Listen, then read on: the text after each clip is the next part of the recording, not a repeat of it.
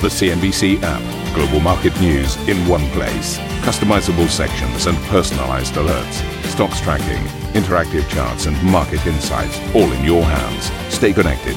Stay informed. Download the CNBC app today. Well, welcome to Squawk Box. Here are your headlines. Volatility reigns as the Dow drops nearly 400 points to close below 26,000, while global bond yields resume their decline amid growth concerns. Investors stand on recession watch as the bond market sends a warning signal, with the spread between the 2- and 10-year yield at its flattest level since 2007. The Hang Seng leads losses in Asia as Hong Kong protests add to the turmoil. Chief Executive Carrie Lam warns the city is on a path of no return as airport demonstrations extend into a fifth day. The Italian Senate is called back from summer break to slate a no-confidence vote in government as five-star leader Luigi Di Maio accuses Lega's Matteo Salvini of, quote, stabbing Italy in the back. Plus, Argentine assets crater after investment-friendly President Mauricio Macri faces a re-election setback.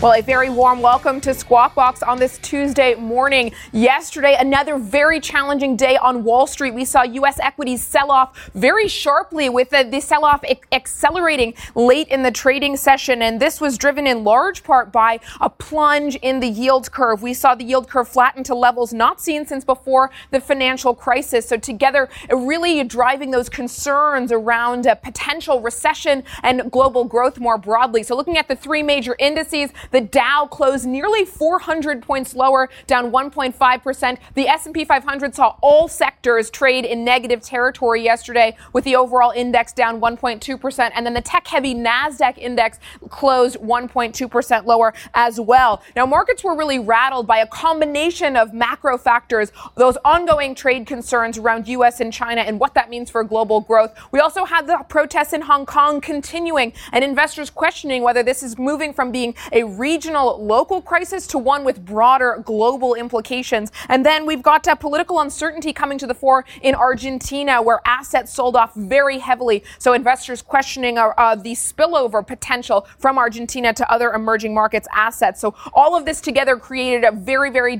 fragile day for investor sentiment. Let's take a look at Asian markets where the sell-off has continued. The Shanghai Composite is trading down about 0.7%, as you would expect, given the protests and the added concern from those. The Hang Seng over in Hong Kong trading down a nearly 1.9%. And in Japan, the Nikkei 225, which was closed yesterday for public holiday, has opened 1.2% lower. Let's take a look at dollar crosses. The dollar index was broadly flat yesterday. The yen continues to be the safe haven of choice. It is retreating slightly in the latest trade with the dollar up about 0.1%, but still the yen really emerging as the safe haven currency of choice right alongside gold as where investors want to put their money in these bouts of risk-off sentiment. And in terms of the euro and sterling, we are seeing both of those trades slightly weaker versus the dollar in the latest session.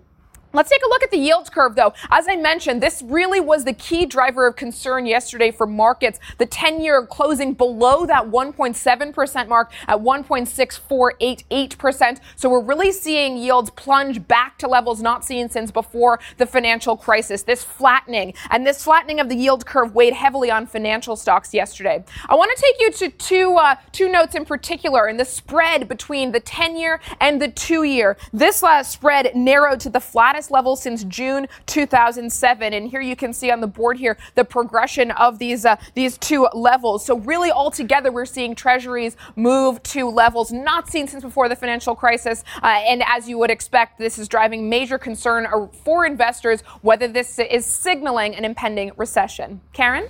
Juliana, thank you. Fed expectations have shifted markedly in the last week amid market volatility.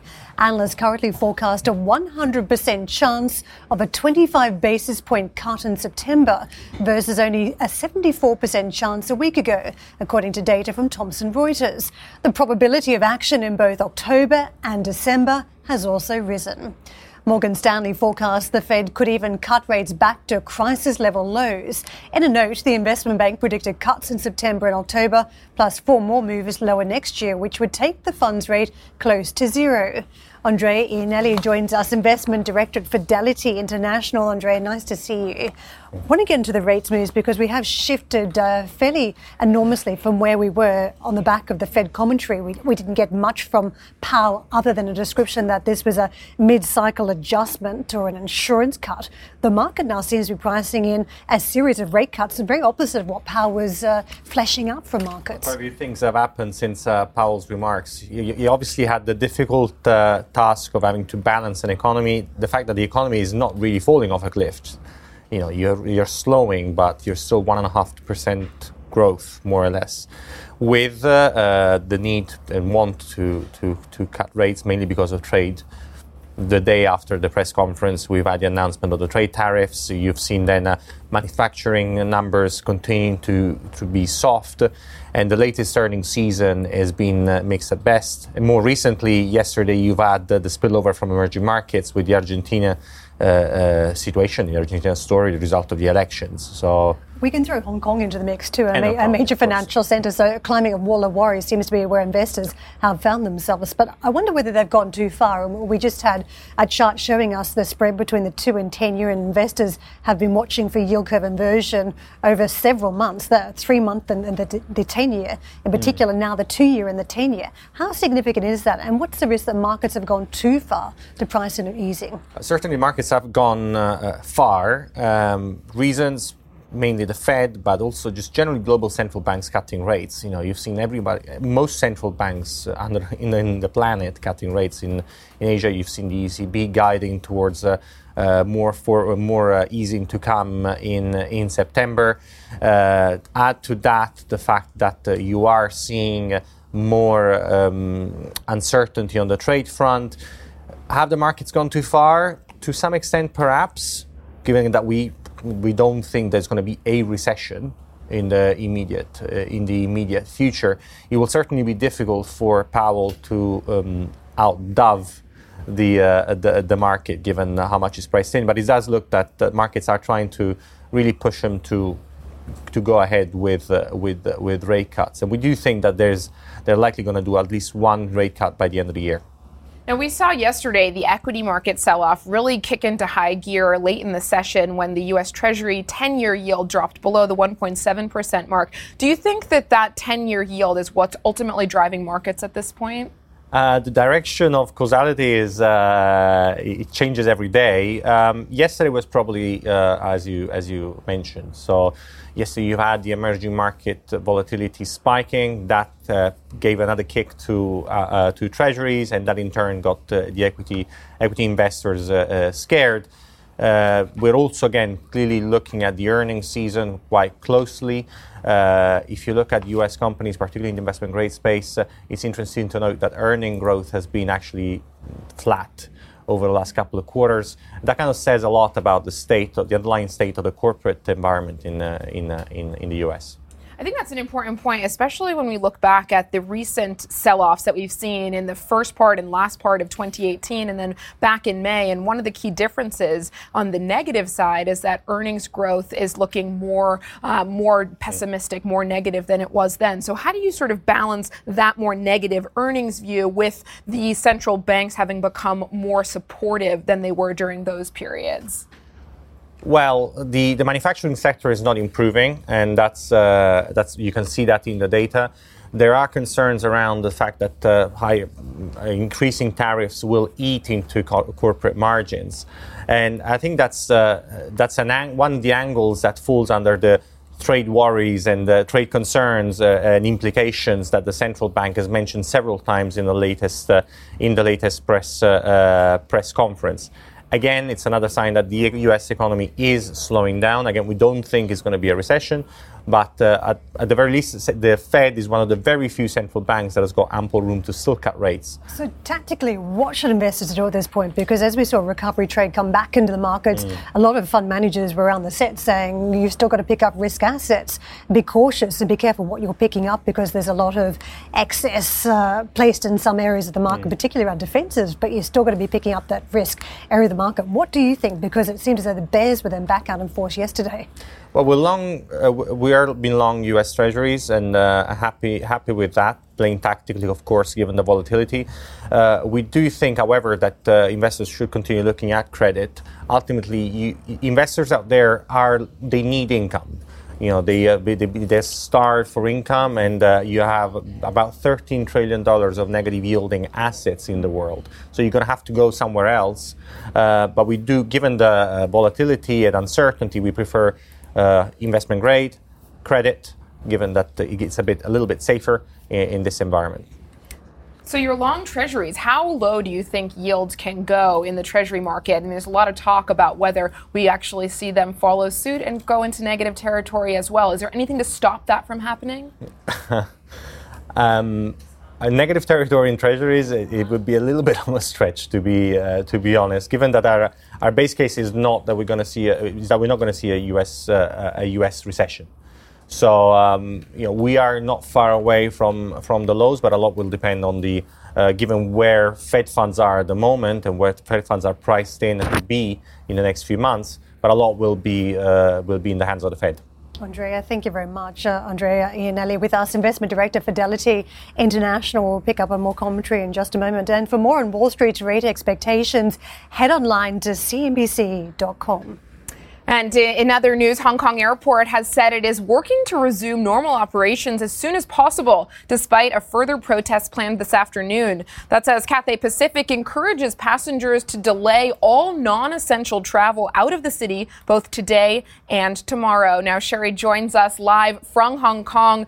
Sherry, this has been incredible to watch the protests continue for as long as they have, and now really feeding through to global markets and hitting market sentiment yesterday. To what extent has this become a global crisis versus something that's more local, more regional?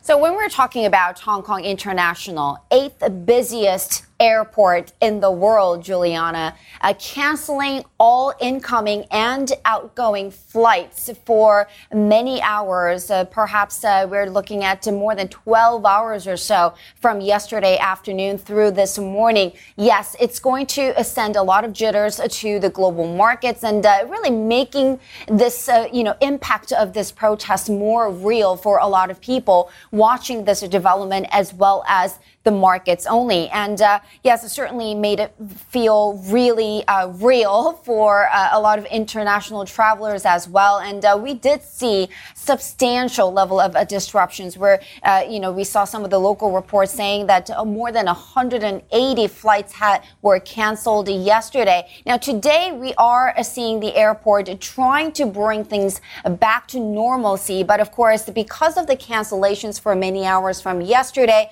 there's certainly a lot of backlog that we're seeing. So Cathay Pacific reportedly canceling more than 200 flights today as well. So certainly seeing that impact even today. Now, yesterday was a big follow-up after the weekend protest of the 3-day sit-in because of this anti-government protest. This is really, protesters continuing with their cause. And I think the huge turnout that we saw yesterday was actually a result of the protesters' condemnation against Hong Kong police's excessive use of force and the alleged brutality on protesters. And that's exactly one of the points that Hong Kong Chief Executive Carrie Lam tried to touch on. But she basically stood very firm with her support for Hong Kong police. In fact, take a listen to what she had to say this morning.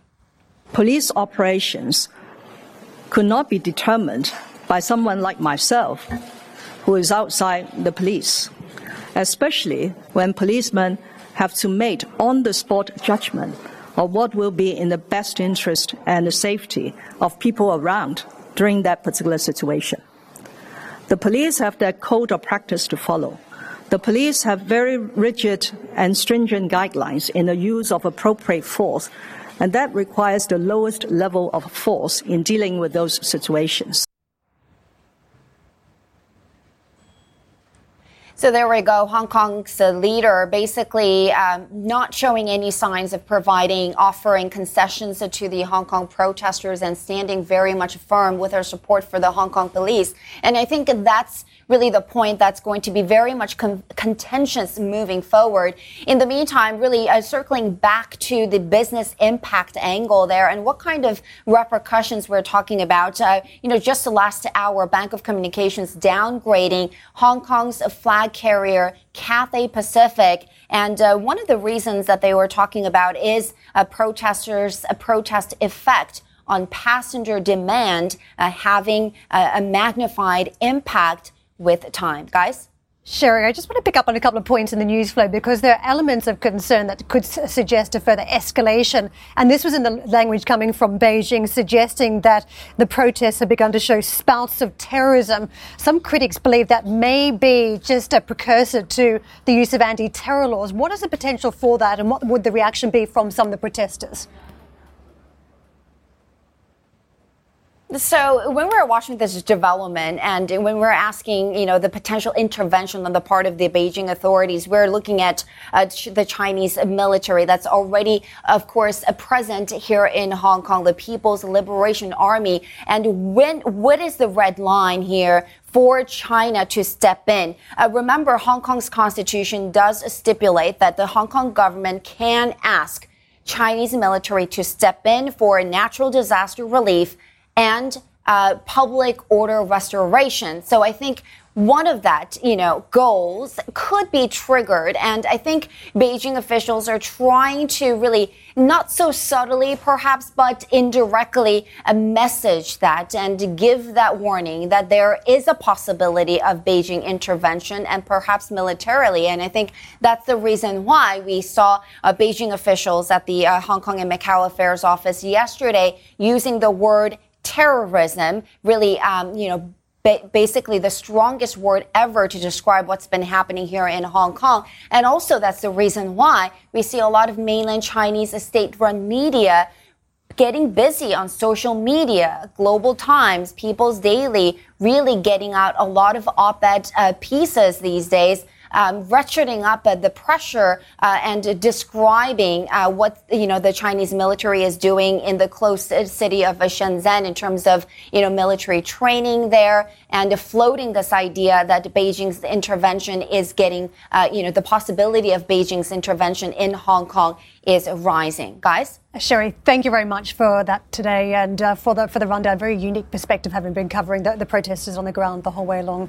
Coming up, as Italy's coalition government hits the rocks, the Senate has its summer break cut short to discuss a no-confidence motion. More details next. And if you just can't get enough of Squawk Box, be sure to tune in to our very own podcast. Head to CNBC.com, Apple Podcasts, Spotify, or wherever you get your podcast to have a listen and download today's episode. And for our listeners, stick around for more. And let's just take a look at opening calls for Europe. It looks like a fairly muted start to trade today following a modestly down day yesterday. The Stoxx 600 fell 0.3%, with losses spread fairly evenly across regions. We'll have all the details in the run-up to that open over the next couple of hours.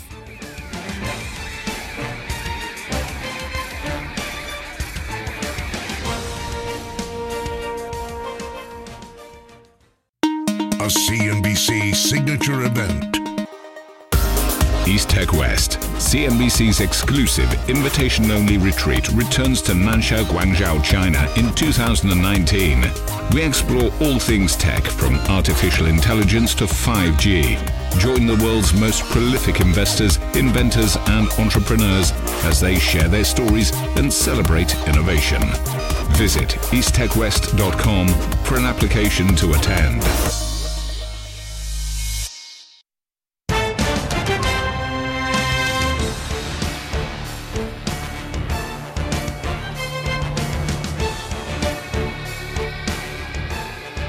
Welcome back to Squawk Box. Italy's Senate will convene later this evening to decide on a timetable for holding a vote of no confidence in the coalition government. Parliamentary party leaders yesterday failed to reach consensus on when to debate the motion, prompting a Senate recall from the summer break. Lega leader Matteo Salvini called for the vote last week after declaring the partnership with the Five Star Party over. The party's leader, Luigi Di Maio, said Italians will, quote, make Lega pay for the stab in the back it has dealt Italy.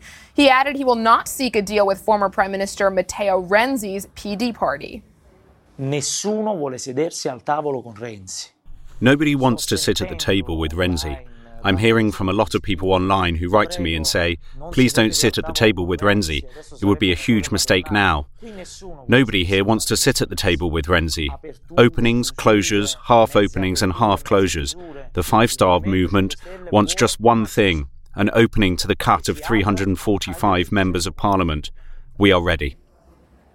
Well, Willem now joins us around the desk. Willem, you've been following Italian politics very closely. I imagine there's a lot of really frustrated politicians in Italy at the moment getting called back. What's the timing like? How would the timing for all of this work? So Salvini and Lega and their potential allies would like to see this vote of no confidence in Giuseppe Conte's government take place as soon as tomorrow. Some of their opponents would like to see it happen next week. And then in terms of what that means for a potential electoral timetable, we're talking as early as late October. Now, that matters because, of course, we have this thing called the European semester. And so every year, the EU expects its members to submit budget proposals at around that time. And every year, Italy comes up with some ideas that the Europeans aren't so thrilled by. So if you have an election around that time, which doesn't happen very often at all in modern Italian history, you could have some real difficulties trying to get that budget through. If you don't get a budget through, then you end up basically locked to what you had the year before. One of the big controversies is around the idea of a sales tax being automatically built into the equation. That's something they need to find, I think, around 23 billion euros to fund. That's not back of the sofa money for the Italian government at the moment. On that point, there's commonality between Renzi, who was mentioned, a former star in politics in Italy, the former Prime Minister, and the Five Star movement. And what we've seen in dramatic events, a breakdown in the coalition, comments there suggesting that Di Maio does not want to team up with Renzi, but could he around constitutional change and also around the sales tax. If you remember last year after the election, again and again and again, the Five Star movement and Di Maio said they would not work with Renzi. And in fact, the bitter feelings between those parties seem to be quite mutual because Renzi said that he was not prepared to work with Five Star. For that to happen, it would really see a huge sea change in Italian politics. But of course, if you look back to last... Which we've already had. And of course, that's the thing. You know, it was very surprising in some ways that Five Star and Lega were willing to work together. They were not natural bedfellows in government. The real difficulty is going to be going into this period whether Sergio Mattarella, the president, is prepared to dissolve parliament or whether he tries to find a way for Conte to form a new majority, which again would potentially rely on the Partito Democratico. If you look at the numbers, and this is the polls, you look at how far ahead Lega is currently in the latest poll polls, they're around 37%. You've got PD down there in the low 20s, still slightly better than we saw last year in the national elections. But Five Star have essentially seen their support half. And that is potentially what Salvini's betting on. And Conte himself has dared him to acknowledge that to Parliament. Give us credible reasons why you think this government should come to an end. Andre, what Willem has just laid out a very complex set of events in Italy. What do you make of the situation for investors that have had elevated fear, which they've demonstrated in the bond yield in Italy in recent days? So much for a quiet Italian summer. Italian yields, the spread between BTP and Bunds has had a pretty good run this year, mainly courtesy of the ECB. You know, we've seen the search for yield, everybody piling into BTPs after the ECB's commentary, but then the sense of déjà vu of last year's events has got investors spooked again.